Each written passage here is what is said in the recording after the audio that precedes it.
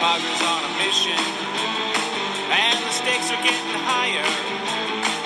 Other teams in the majors don't have a prayer against the Friars.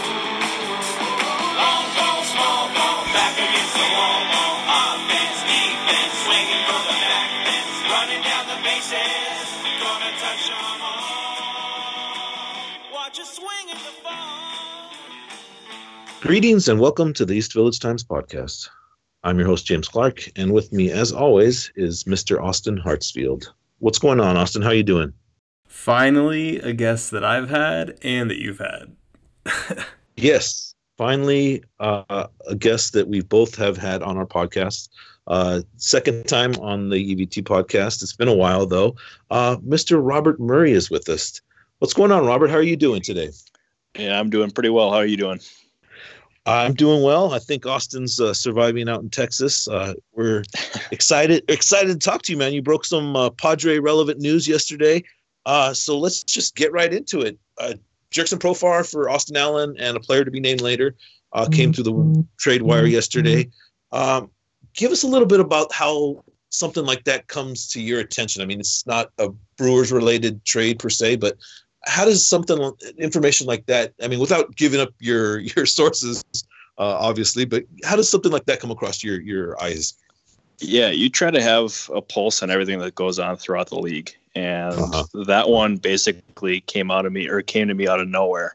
I was actually driving home from visiting my parents, actually.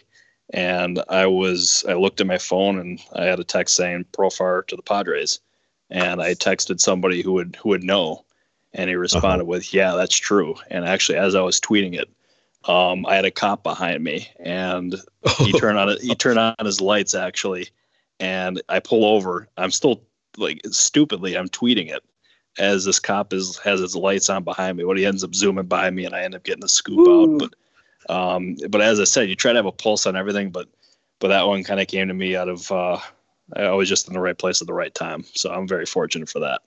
Awesome. So give us a little bit of thoughts about Profar and just the trade in general, maybe a little bit about Austin Allen if you're familiar with the left-handed catcher. Yeah, with Allen, a lot of the people that I've talked to believe that he's more of a designated hitter type. So this kind of makes sense for the Athletics and acquiring him and the Padres for also trading him too. But the big piece in this one is Profar, obviously, and he provides depth in the infield for the Padres that they really needed. But he's been a bit up and down. I don't know if he's necessarily lived up to the hype that he had coming up when he was with the Rangers, but he certainly provides another talented piece. I don't think this necessarily says that they're done addressing the infield. I think if the right opportunity presents itself, that they're going to end up trying to add some more pieces. But what he does provide is a guy with really good plate discipline, and he's a solid bat. He's not going to hit for the power that he did a couple of years ago, but and he's also an okay defender with an okay arm. But I would call him like an average piece is what the scouting community is basically saying. But he's got upside, so I think it's a smart move for the Padres considering they didn't really give up too much for him. Yeah, he had pretty ridiculous numbers last season against right-handed hitters and had a pretty decent second half. So there's a little bit of concern being that he's only signed for 1 year. Do you think that the A's were going to DFA him yesterday? Do you think that was a possibility? I know that's been a little bit of a talk or speculation among Padres fans. Yeah, that's what I think is that they were going to end up not tendering him. I think that was going to end up being the case for Profar, and they ended up adding a nice piece in return with Austin Allen. But yeah, I think this was the Padres kind of just finding a really good fit, and they didn't want him to be exposed to the free agent market where they would actually have more competition. And they parted with a piece they thought was expendable, and they ended up getting Profar, who AJ Preller has wanted for a very long time. Yeah, he has. There's been rumors of him coveting the infielder for a long time. The second base market is pretty deep right now. There's a lot of players that were non-tendered, a lot of pending free agents, a lot of free agents. The Padres and Brewers pulled off a deal last week, which was pretty interesting. Obviously, you were the former beat writer for The Athletic, covering the Brewers day to day. You had a lot of interaction with Grissom and Zach Davies. Let's first talk about the trade in general and just your immediate thoughts when you heard about the trade. Yeah, I was confused when that trade happened. I mean, I know that the Padres have coveted Trent Grisham for some time now. They really wanted him at the trade deadline. But the Brewers went into this offseason considering Grisham to be a piece that was going to end up being a long-term asset for them. And they had no intentions of trading him. And they ended up identifying a surplus in their outfield. Since they have Christian Yelich, Lorenzo Cain, and Ryan Braun there. They also have Ben Gamel. They also have Tristan Lutz in the minors too. So they have pieces there. And Grisham was a guy that they thought they could trade and try to improve their infield depth, specifically the shortstop spot or even third base. And that's what Luis Urias provides. But it was a huge surprise to me that this trade ended up happening because there was no whispers of this or of any of these talks happening in the offseason. I know Dennis Lynn and I reported pretty extensively that they were engaged in pretty heavy talks during the season, but nothing came of it. But now this ends up improving both teams. It was a surprising trade, but as both sides have really said, while it's not going to end up being the deal that leaves you. It's not the deal that leaves you comfortable on either side after making this kind of a trade, but it's a good baseball trade at the end of the day. Yeah, you mentioned that Lynn and you had speculation of a possible interest in Grissom in July. I guess that was right before the trade deadline or anything. Any specifics on that trade or anything? Were the Brewers looking at Luis Urias at the time? I mean, like you said, it seems like an odd fit, but just give me if you had anything, any speculation or anything last trade deadline on Grissom. Yeah, I know the Brewers were interested in some of the Padres relievers, and I'm sure that Kirby Yates was there. They have a couple of guys, but I don't know if it was exactly Grisham for those relievers or anything. But it ended up turning out to be Grisham for Luis Urias, and I mean there was other pieces in this deal too, but those are the two headliners, and those are obviously some very big prospects. So from the Brewers' perspective, not necessarily the Padres' perspective, this should pretty much solidify the middle of that infield for the years to come, right? With Hira and Urias at this point. Yeah, that's the assumption we're under right now. But it wouldn't be a surprise if the Brewers try to add another infield piece, maybe at third base or shortstop, so they can have one of those guys implanted at one position for the entire season. But if the season were to start today, I do think it would end up being Urias at shortstop and then Keston Hira at second base. And I know there might be some defensive issues there, but from an offensive perspective, I think there might end up being one of the better middle infields in baseball. That's a lot of hit tool right there between those two. Yeah. Oh, no doubt about it. Yeah, that's exactly what the Brewers are envisioning is that exactly. Let's go to the Padres' perspective. What exactly are they getting out of Trent Grisham? Yeah, Grisham is a guy that, defensively, he can end up playing all three outfield positions, and he can play them really well too. And a huge draw that one was touted by scouts before he was even called up by the Brewers, and then you could really see once he was called up, was his throwing arm. He's got a really good arm, and it's an accurate arm too. I know whenever we talk about Trent Grisham's defense, the play in the playoffs against the Nationals in the eighth inning that ended up costing the Brewers a wild card game is going to end up being brought up. And that's fair. Yeah. That's fair. But before that, he really displayed he looked very comfortable out there, and he looked like he belonged and that he could play in the outfield at an above average level. For the Brewers, he mainly played right field. He can play center, and I think that's going to end up being a spot is center field, but I also wouldn't rule him out playing left field either. But offensively too, in the minor leagues the last couple of years, he's really struggled, and it was noticeable how much he dropped, and he was really falling down the prospect rankings. But what he ended up doing this past year is going back to his original back grip. He basically holds it, or coming up through baseball, he was holding the bat like he would a golf club. And when he went back to that, yeah, exactly, with his thumbs. And he ended up doing that, or going back to it this past season. and it unlocked everything. His power came back, and he basically became a new hitter. And that's what he was doing in high school, right? That's what he put up those gaudy numbers in as a junior in high school, was with that grip, right? That's exactly right. Yeah. And when he went back to it this year, he exploded. And when he came up to the big leagues, he basically picked up right where he left off. And he ended up.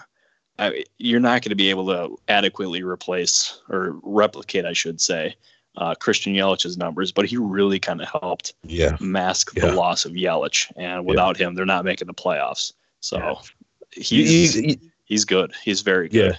You got to feel for the kid with a grip like that and coming up as an 18-year-old. And, that's not something that I'm sure the coach's eyes want to just kind of bugged out of their eye, their eye sockets when they saw him swinging like that. And they made him change. And it's tough for an 18-year-old kid. You got to do what the coaches tell you, whether you're a first-round pick or not.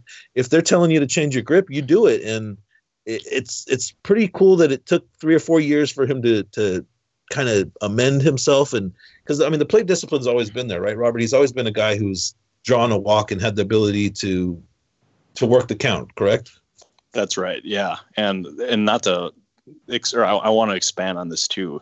The fact that, or the reason why he ended up following along with what the coaches with the Brewers or the player development people, what they wanted him to do with his grip and go to a more conventional one, was because he wanted to show he was coachable. And he said, and he said those were some of his darkest days with how he was struggling, and he lost his confidence. And then when he went back to that old grip, everything changed. And it fueled that breakout, and without it, this trade does not happen, because he went from a guy that was really highly touted to falling down to now right back where he was originally, if not higher. And his upside is very high. And they were not the only, or the Padres were not the only team that was after Grisham. He was the guy that ended up drawing quite a bit of interest. It's good to hear. It's tough, like I say, that he had to go through this, but the struggles in the minors and the struggles as a player, he hit 450, 500 in high school and was at the top of his mental game. And it takes struggles like this for a player to get to the next level and to kind of be able to just cultivate themselves and be a better player. And it's awesome that he's embraced his old batting stance. Talk a little bit about the fact that he's making contact out in front more. That's something that the Brewers also wanted to see him be a little more aggressive early in the counts and not let the ball travel so much and kind of get a little better contact angle, if you were, contact location. If you have any insight on that, that would be great as well, Robert. Yeah, that was a huge focus for them. And that's something they actually really, the Brewers try to instill in their hitters, is having a better contact point out in front of the ball. And that's where they believe the launch angle comes into play. And it ended up working out for Grisham, because his power numbers have really gone up in the last couple of years, or actually this past year, I should say. And that's something that he really made his focus coming into the year. And he basically did it seamlessly. And it led, along with the new hand grip, it just was, those two put together really kind of unlocked his breakout year. But yeah, you're going to end up noticing that, because early on he would end up not even taking the bat off of his shoulders. He would not even swing. But now he's much more aggressive and swinging early in the count, and also getting out in front of the ball more to get that launch angle. It's good that he's able to keep his aggression at the same time, still be able to draw some walks, which is perfect for what the Padres are looking for. Last thing on Trent Grisham, give us a little bit about his character and what type of person he is. I know you've interacted with him plenty in the past few years. Yeah, he's a really good dude, and I got to know him pretty well, because when you're the same player, or when you're the same age as these guys, you can interact with them on a different way. And I got to know him pretty good, and he's very nice. He's very down to earth. He's quiet. When you put the camera on him, or when you put the microphone on him, I should say, he's quiet. He's reserved. He doesn't say too much. He's not a rah-rah guy, but he is very self-aware, and he knows what exactly he needs to improve on, or what's being said.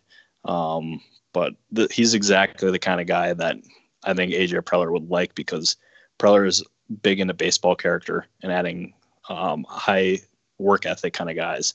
And that's exactly what Grisham is, and I think he's going to end up fitting seamlessly over there. Let's talk about the other piece in that trade, which is Zach Davies, of course. Zach Davies fills the need for this Padres organization.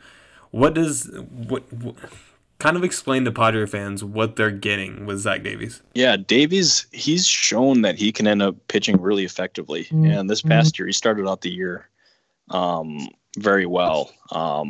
He was finally healthy after a back injury that he dealt with all last year, or for most of last year, I should say.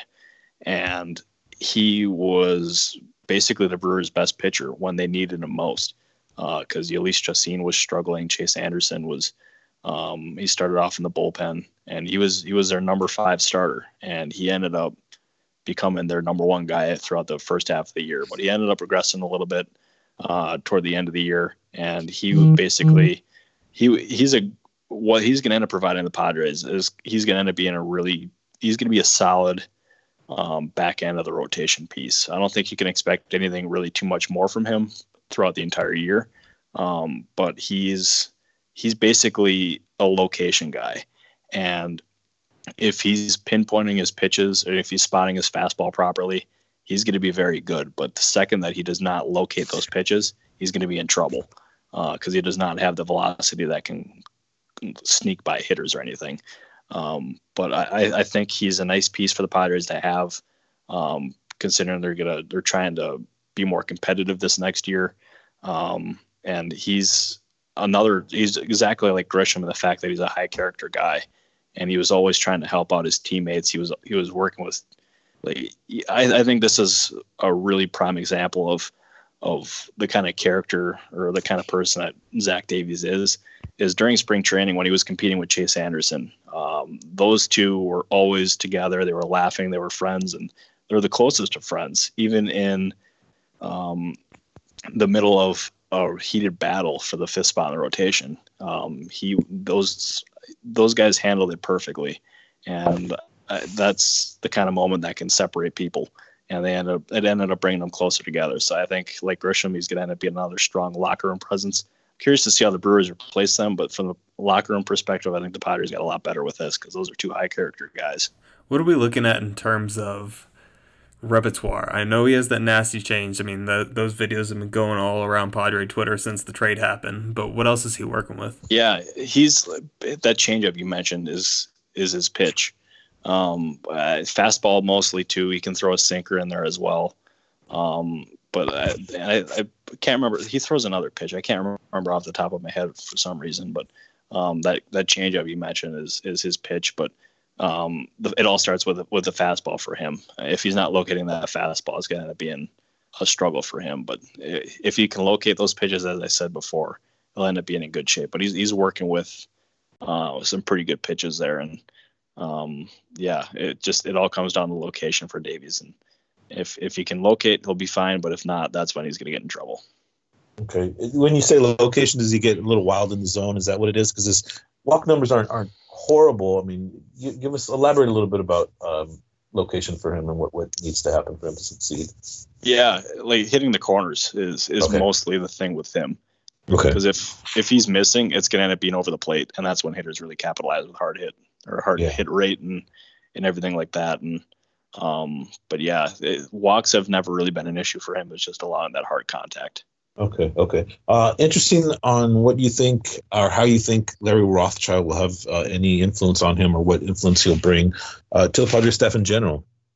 Yeah, that was a really good hire. I know that the Yankees were, or the Yankee fans had soured on him just because he'd been there for a while. They hadn't really seen the results recently that they would have liked, but he's a highly respected pitching coach, and I think he's going to end up benefiting a lot of those guys. I even look at a guy like Matt Strahm, who I think is uber talented. I think he can really try to bring out the most in him. Because I've had my eyes on Strahm since he was traded over from the Royals, and I think there's a lot more in there. But if we're sticking with Zach Davies, I certainly think that his influence can help, because I know Derek Johnson helped him a lot when he was with Milwaukee. Milwaukee. But I think Rothschild can also have a big impact too. Nice. I've heard a lot of good things about Davies. He's already interacted with Padre fans on social media, which is always a positive for this franchise. Talk a little bit about the personality of him. I know he's big influence in the Humane Society and animal rights and stuff like that. Anything else in particular on Davies as far as the type of person he is?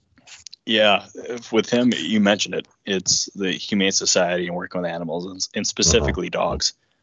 Dogs are very near and dear to his heart, and he does a lot for, along with his wife, and they really made a huge impact, both in Arizona where he lives and in Milwaukee too.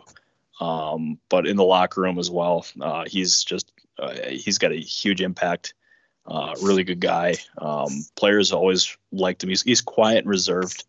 Yeah, I don't want to say he's shy, but he's just laid back and down to earth, and the kind of guy where you can just go up to him and start talking for 20 minutes, and awesome. Just a really nice guy. So I think he's going to end up being a nice addition for the Padres, both inside the clubhouse and on the field as well. You're really the perfect guy to have on right now to talk about Drew Pomeranz. Because, could we have anybody better on? I mean, what was his impact out of the pen once he transitioned over, and what do you think he has left? Yeah, I feel like there might be some that might characterize his impact on the Brewers as significant. But yeah, he was, when the Brewers acquired him, that was a very puzzling move because he was an expiring contract and he was coming along with Ray Black in exchange for one of their top prospects in Mauricio Dubon. And the Brewers had seen what Pomeranz was able to do in a short time in the bullpen in San Francisco, and they thought they were going to end up buying even low on this guy because they were high on Dubon, but they thought that Pomeranz could really end up bringing that bullpen to the next level and take some weight off of Josh Hader. And that's exactly what happened. Is his velocity went up 2 to 3 miles an hour on his fastball, and he was locating, he was blowing hitters away, and his strikeout rate was ridiculously high. And he actually, by the end of the year, had become their best reliever. I even think over Josh Hader, because I know Hader was good. He was really good, but he was susceptible to that home run ball, and Pomeranz was not being hit at all. And that I don't think anyone could have really seen coming. And the Brewers even knew coming into the offseason that after what he had shown last year, that he was going to end up landing a lucrative deal. And they tried to bring him back, but the interest in him was strong. And he had multiple 3-year offers on the table, but once the Padres went to a 4th year and got to an average or a money per year kind of basis that they liked, or that he and his representatives liked, they ended up pouncing on it. And the Padres, I know AJ Preller said it after they signed him, but going to that 4th year deal really kind of stood them apart from other people or from other teams. But Pomeranz is, I would say, pairing him with Kirby Yates in the late innings, and you add some other guys into that mix as well. I think that's one of the better 1-2 punches in the bullpen in baseball. And I think if you would tell me I would have said that, or if you would have told me a year ago that I would be saying this about Drew Pomeranz, I would have told you you're crazy. Yeah. But yeah, he is a completely different guy out of the bullpen. And that was it was a good move. I don't know if he's going to end up being that kind of guy for 4 years, but if you can get at least 2 years out of Pomeranz where he's at that elite level, I think that's a win. And that's the risk that Preller was taking with this deal. Sure. You got to think that physically he's going to be able to hold up pitching less innings. I mean, he's never been a durable pitcher throughout his major league career. But you mentioned earlier about the velocity uptick. I had read somewhere that he scrapped his pitches and just went down to a curve and a fastball, and had a little bit of a mechanical issue that he worked out in his release point and follow through. Velocity got up to 94, 95. Give me a little bit about that, and just I don't know. I mean, you talked so much about already how important he was for the Brewers in the playoff race. I'm just wondering if, like you mentioned, if he's going to be able to sustain this type of dominance. Is this the next great left-handed reliever out of the bullpen, or is this just an aberration? Give me a little bit more on that if you could, Robert.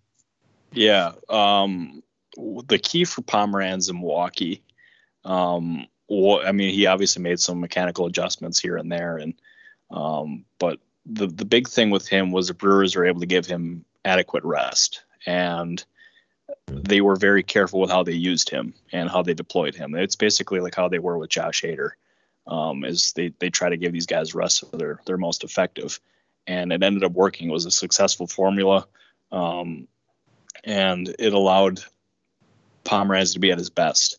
And to answer your question about whether or not this is sustainable, I believe that is yes. Okay. I know that was a question the Brewers had when they were evaluating him in the offseason and whether or not how aggressively to pursue him. But from a pure talent perspective and what he was able to do, I would be optimistic about his chances of replicating it. Maybe not to the exact level of what he did this past second half of the year, but maybe something close to it, because he was good and he basically never wavered from it. But I think he had one moment where he ended up giving up a big hit, but I can't remember even another one off the top of my head. And he was just consistent after consistent outing for him. But yeah, I think with what I saw last year and the amount of interest from teams, especially analytical teams, that are also at the top of the class when it comes to that kind of thing in baseball, that would give me reason for optimism for Pomeranz and his outlook going forward. Yeah, the Padres bullpen is looking pretty good. I mean, you mentioned Yates, obviously, and Pomeranz, and then you have Andres Munoz throwing 102, 103 miles per hour out of the bullpen as well. So it's going to be pretty interesting in San Diego to watch this team. AJ Preller has certainly been very active. Before we started recording, you and I talked about Preller and his offseason so far and how it's been momentous, I guess. Give us just some thoughts on AJ Preller, maybe some industry thoughts, just what people are saying about him and in particular San Diego Padres franchise and how it's kind of turning the corner as far as relevancy. Yeah. The industry opinion on Preller is that he is a very aggressive GM, and he's always looking to make a deal, and he always tries to find value. And maybe he didn't end up quote unquote winning the trade with the Brewers, but I think that was a deal where you can really consider it a good deal for both sides. And the Profar trade was him identifying value. And that's exactly what he does, is those kind of things. And basically whenever you talk about AJ Preller with people in baseball is this offseason, they are going to be uber aggressive. And that even means after these moves, I think this is just the tip of the iceberg for the Padres. I think they're going to try to find a lot of different ways to improve their team. I would not be surprised if they continue to add to their infield, especially even in the rotation too. I think we're going to end up seeing some moves, maybe not like a Garrett Cole or anything like that. I mean, I know they have interest in Steven Strasburg, but yeah, I wouldn't imagine this offseason ending without Preller making a couple of more moves, especially possibly even another big one. What exactly that's going to be, I don't know, but that's what the people in the industry are expecting, is the Padres to be very aggressive and Preller to go all out, because who knows, if this season doesn't go right, maybe his seat becomes warm and we start to wonder if the Padres are going to try to replace him. But as we've gotten to see, he's going to end up being aggressive. He's done it early on. I would continue to expect that as the offseason goes on. And I know, as I said before, that's what baseball people are expecting. Yeah, he's certainly aggressive. You can you know that for a fact. He's got his feelers out for, it seems like, everybody. I mean, he doesn't leave any stone unturned. You have to respect that about them. And I was just curious what other people thought about that, whether or not he annoyed some general managers. It's that type of personality can be people either admire it or they get annoyed by it. I would imagine, right? Yeah, I've not heard of anyone that gets annoyed by it. But okay, they're all passionate about baseball. Yeah, exactly. He's let's just say, from the things I've heard, he's a tireless worker, and he'll even be thinking of deals at 3 a.m. I'll leave it at that. Yeah, he's doing his job. That's all you need. to hear. Okay, so you mentioned Garrett Cole, you mentioned Steven Strasburg, huge free agents this season. There's another huge free agent coming out there, and that's you. Mr. Robert Murray is currently a free agent, and from what I hear, you have a couple of feelers out there and should be in San Diego or will be in San Diego next week, hopefully finalizing some contracts, right, Robert?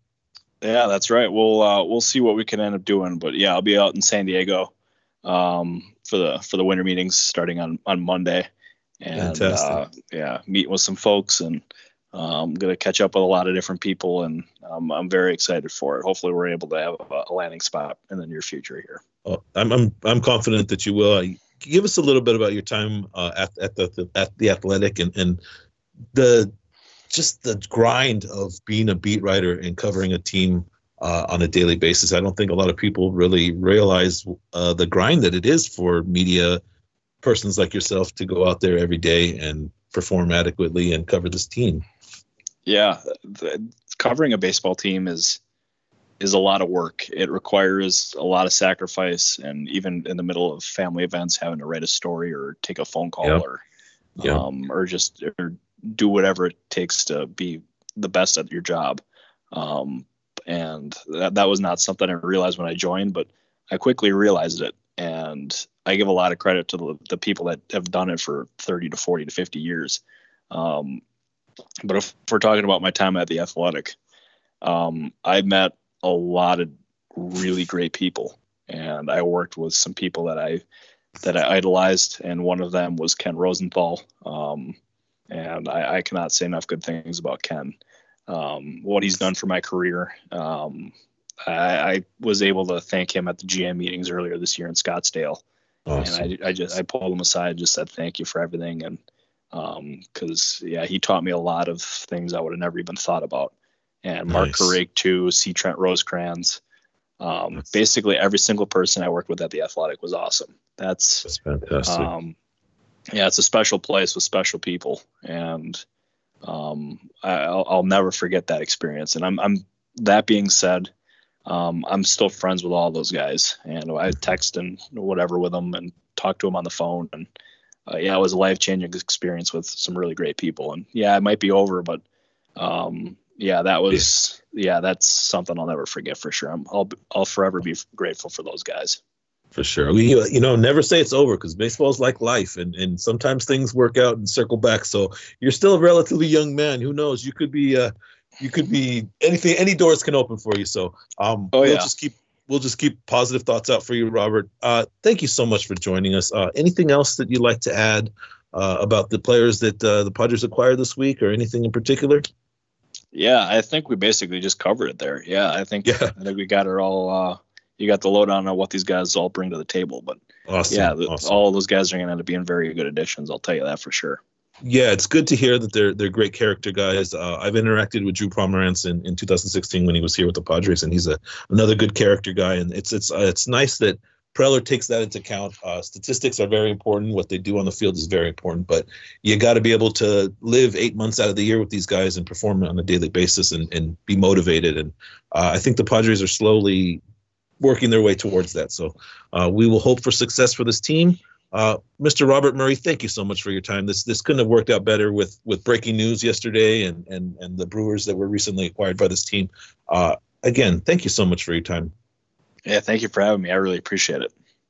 Have a good one, and we'll talk to you again real soon, Robert.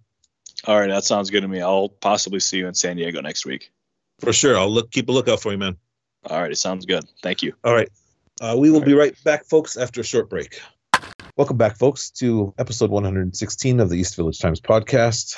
That was an awesome discussion with Robert Murray. Wouldn't you say, Austin? Yeah, he's one of my favorite people to talk to in this industry just because he's so knowledgeable. He's so young. He brought up the fact that he's the same age as these players. Well, he's also the same age as me. So it's a little... It's kind of a cool thing when somebody that young is in this industry and just pretty much running the show. It feels like, when it comes to his field, because he was absolutely spectacular covering the Brewers this year. Yeah, and just the little tidbits of information that he gave us about the personalities that guys have and what they like and dislike is invaluable stuff that just is not known yet by Padre fans, and it's good to be able to provide that information to some of you guys out there. And then, I mean, he broke a news trade yesterday and tweeted it out while almost getting pulled over. I mean, where are you going to get information like that, right? I mean, It's amazing for a 23-year-old to have the capability that he does. Robert and I actually were colleagues at one point. We both wrote for Baseball Essential in 2016 when Robert was still a teenager at the time. So it's pretty amazing to see him succeeding. Nuts. And you know, I have all the faith in the world that he's going to find a job this coming week in San Diego, and it'll be exciting to see what he has next in store for him. Let's talk a little bit about the trade yesterday. The Profar for Austin Allen trade, as usual. Padres Twitter kind of breaks itself as they are upset because Profar is not necessarily a top value second baseman, and he's being paid over $5 million. I don't know. Give me your thoughts on this trade before I discuss it. I mean, this is the second consecutive offseason that Jurickson Profar has been traded. He was pretty good. He wasn't that bad when it comes to OBP-wise. He was just really bad at putting balls in play. But, you know, basically what Preller did is he took a surplus of what he had and a position that, in my opinion, I think Robert's right. I think Austin was destined to be a DH anyway. And, you know, with Campusano down there, I mean, maybe Austin Allen has more power, right? And he's a little bit younger, but I mean, you basically have Luis Torrens who's going to do the exact same thing with being better behind the plate, it feels like. But, you know, you have Campusano, you have Mejia, you have, as of right now, Austin Hedges. Probably took a surplus and got something that he thought that he needed and a prospect that he's really coveted over the years. And this is a guy that's still only 26 years old. And, you know, at one point, everybody thought that he had the tools to be the number one player in baseball. So it's amazing that he's still only 26. Yeah, I mean, you think feels like he's been. I saw him in Frisco in 2013, I think. Jesus. Yeah. When you were a teenager. Yeah, easily. Yeah. It's pretty crazy how young he is. The defense scares me a little bit. He had a little bit of the yips last year in making throws from second base, a little bit of the Chuck-Knobloch disease. You know, you're right. Austin Allen is probably a first base DH catcher type of player. Is definitely more catered for the American League. The player to be named later kind of scares me in this deal. I hope that it's nobody major. I don't want to see someone like a Jordy Barty thrown into this deal. I think it's already pretty even as it is. Profar is going to be a free agent at the end of the year. He's motivated, or you'd like to think he's motivated. At 26, 27 next year in his free agent year, and if he has a productive 2020 season, he should be able to cash in. Those are the type of factors that really make a player concentrate and take their game to the next level traditionally. So I think Preller's kind of banking on that. This move to me signifies that this Padre team is ready to win now. Jurickson Profar is you don't go out and trade a catcher who you have 5 years of control with for a second baseman in this market that's just flooded with second basemen, unless you are really pleased with Profar and you want to win now. And the Padres are going to make more moves. This is not this. There's going to be more moves, and they're going to be aggressive. I've heard some stories and heard some stuff that this is just, like Robert had mentioned earlier, that this is just the tip of the iceberg, that they are hell-bent on improving the squad, and there's going to be some major significant moves. So we'll just have to wait and see. One way to look at this is the Padres got better with this trade. Yeah, you know, definitely. They filled their, you know, this not only basically helps the surplus at catcher and kind of clears up the air a little bit there, but you know, it also adds this, you know, a utility guy who obviously has the tools, had the tools at least to be the number one prospect in baseball at one point. And honestly, if he can just figure out a way to find holes, that OBP will shoot up, and that average won't look that bad. Like if he was hitting, you know, 260, you know, maybe this trade doesn't get done. But Preller took, like Robert said about value. You know, you took somebody on an off year at probably their lowest price point possible, their lowest like value point possible, and you went and got him. And if you turn him into anything, then this is a bonus. Yeah, and he's better than Greg Garcia, which is a huge upgrade. Yeah, definitely. It's an upgrade for the team. It's taking excess of value in the catching position and And I moving think it it. also buys Owen Miller time. Yes, it doesn't put any pressure on him. Although I would have liked to have seen possibly Ivan Castillo get an opportunity. I mean, that's still Me too. maybe in the works. You know, anything can happen. They had 5 multi-hit games in a row, by the way. 5. Yes, and they had Esteban Quiros as well, Mexican second base. I mean, there's options at second base. So, you know, they took a surplus and they went out and acquired something they needed, and that's exactly what they did in the Luis Urias trade that was made last week. I mean, the Padres are rich in second base prospects. I mean, if you count all the shortstops that are currently in the minor leagues as potential second basemen, there's dozens of potential triple A players, minor league, major league players in the system. I mean, Gabriel Arias, Tucupita Marcano, Jordy Bar, Abrams, it just keeps going on. Yeah, yes. So it's tough to see a young player like Luis Urias, a Mexican player, being dealt. But you really have to like what you see in Trent Grisham. You really have to like his breakout season last year. Left-handed swinger, good speed, able to play center field. It makes sense as far as a baseball trade. I think Preller had indicated that was the first thing he said about this trade, was that it was a baseball trade. It wasn't a trade trying to take advantage of another team or whatever. This is just a straight-up baseball trade. He's a left-handed OBP guy, which fills a couple of needs. Yes. I mean, there's a little bit of reason to be concerned. His 4 previous seasons prior to this season were horrible, but as we talked with Robert about, the golf grip and the contact out in front has definitely improved him. He did play in the PCL. He did play in San Antonio. The power numbers are going to be a little bit inflated. He hit 32 home runs total between AAA and the majors. I wouldn't expect for him to be a 30 home run guy at the major league level. He's only about 6 foot. He's a short, stout guy.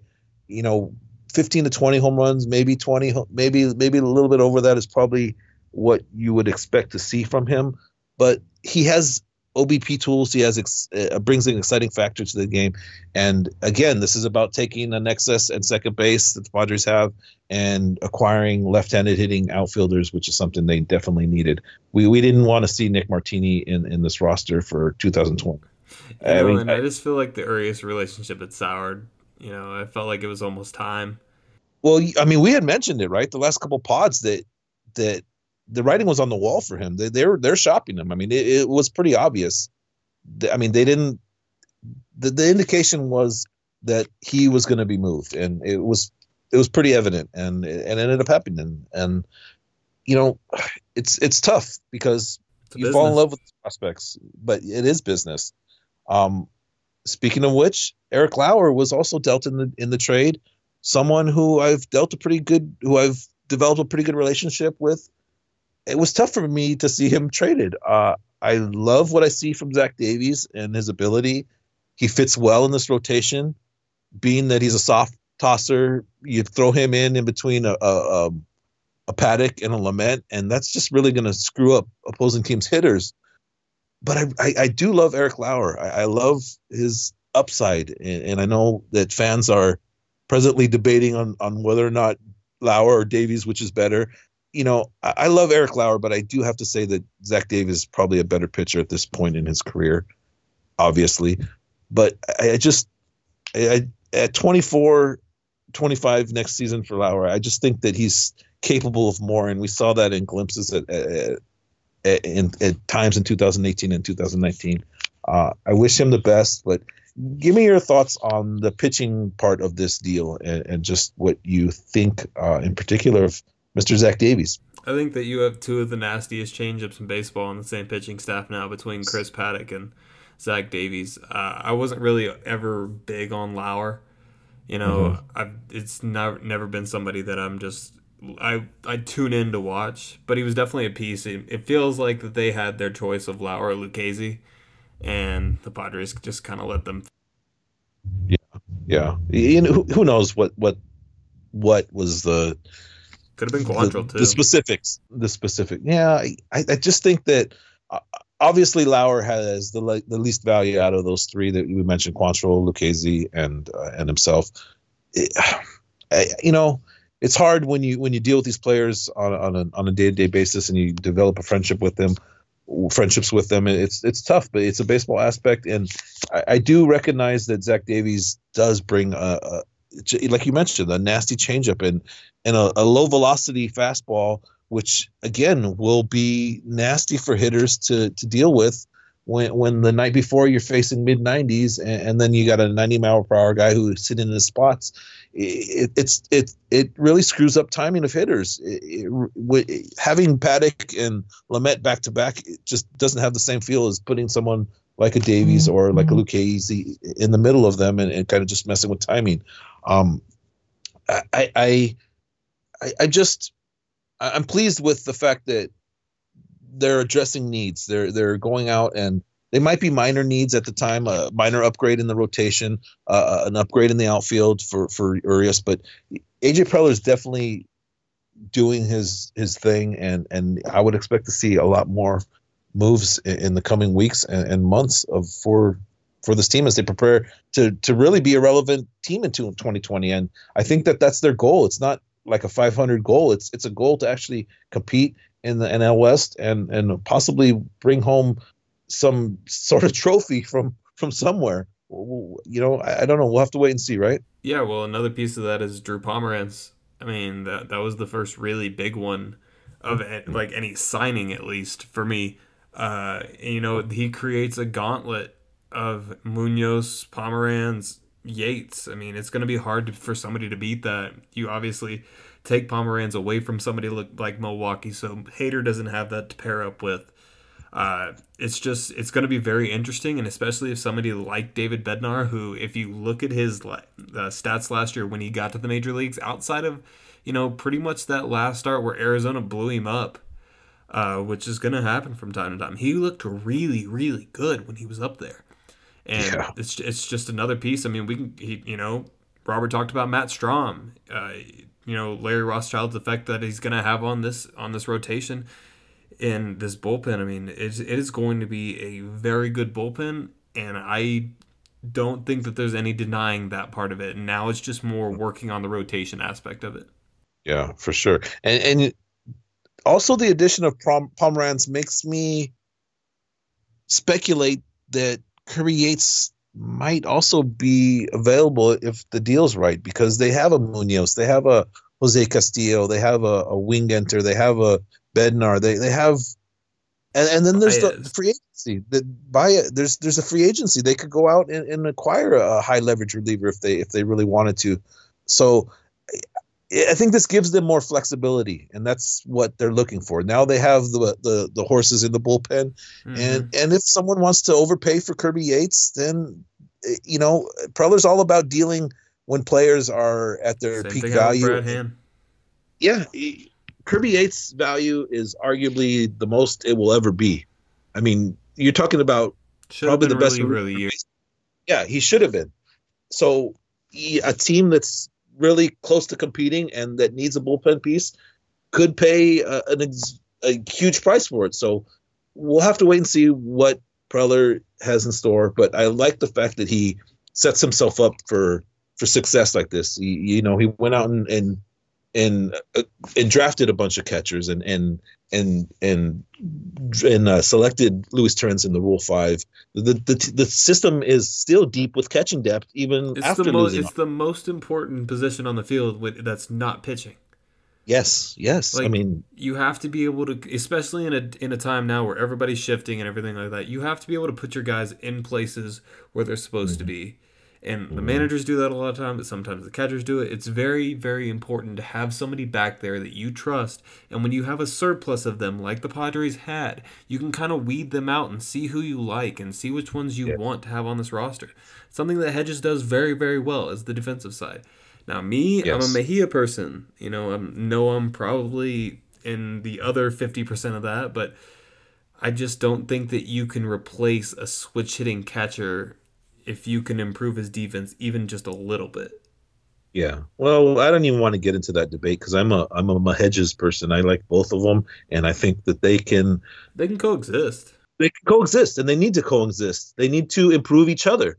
And I hope that Jace Tingler comes in with this reputation of being a player personnel guy, being able to work with players. That's what needs to be done. These two players that are exact polar opposites of each other need to improve each other's game. And I've seen them interact with each other. They interact with each other. They seem to have a cordial relationship. I wouldn't call them best friends. I wouldn't call them buddies, but they're definitely competing with each other, and that's tough. But if you want to succeed at the major league level, you need to have two catchers, and they need to have each other's back, and that's it. It's just about the team more than anything, and hopefully they embrace that. And like I say, I'm a Hedges person. I want both of them to play. I want both of them to be out there. I wrote an article last week about using Hedges as a defensive closer. I think that would work. You put him in the seventh inning if they're especially winning, and McGee has already gotten 3 at bats. Then put in Hedges in his 25 or 22 runs saved or whatever. He's going to make the defense better. You already have a lead. You're preserving that lead. Let's think about the future and the future of baseball. And this might be something that is implemented by a lot of teams. Is bringing in. I mean, you already see defensive replacements in the outfield and shortstop and stuff like that. Why not at catcher? You know, who's the next big name that you think signs in all of baseball? Not necessarily just the Padres, but just Wheeler. Yeah, I think it's Wheeler, White Sox. Good. I don't want the Padres to get invested into him. I think that he's someone that's gonna.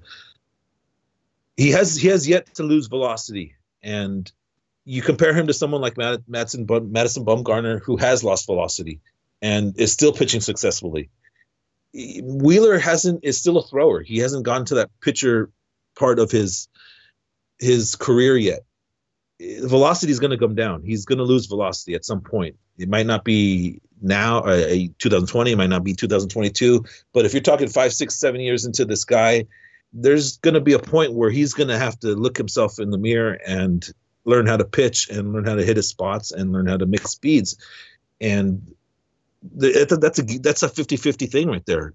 Some pitchers cannot do that. Some pitchers just can't get past that and want to throw the ball by people. And that's just, when you lose velocity, you can't do that.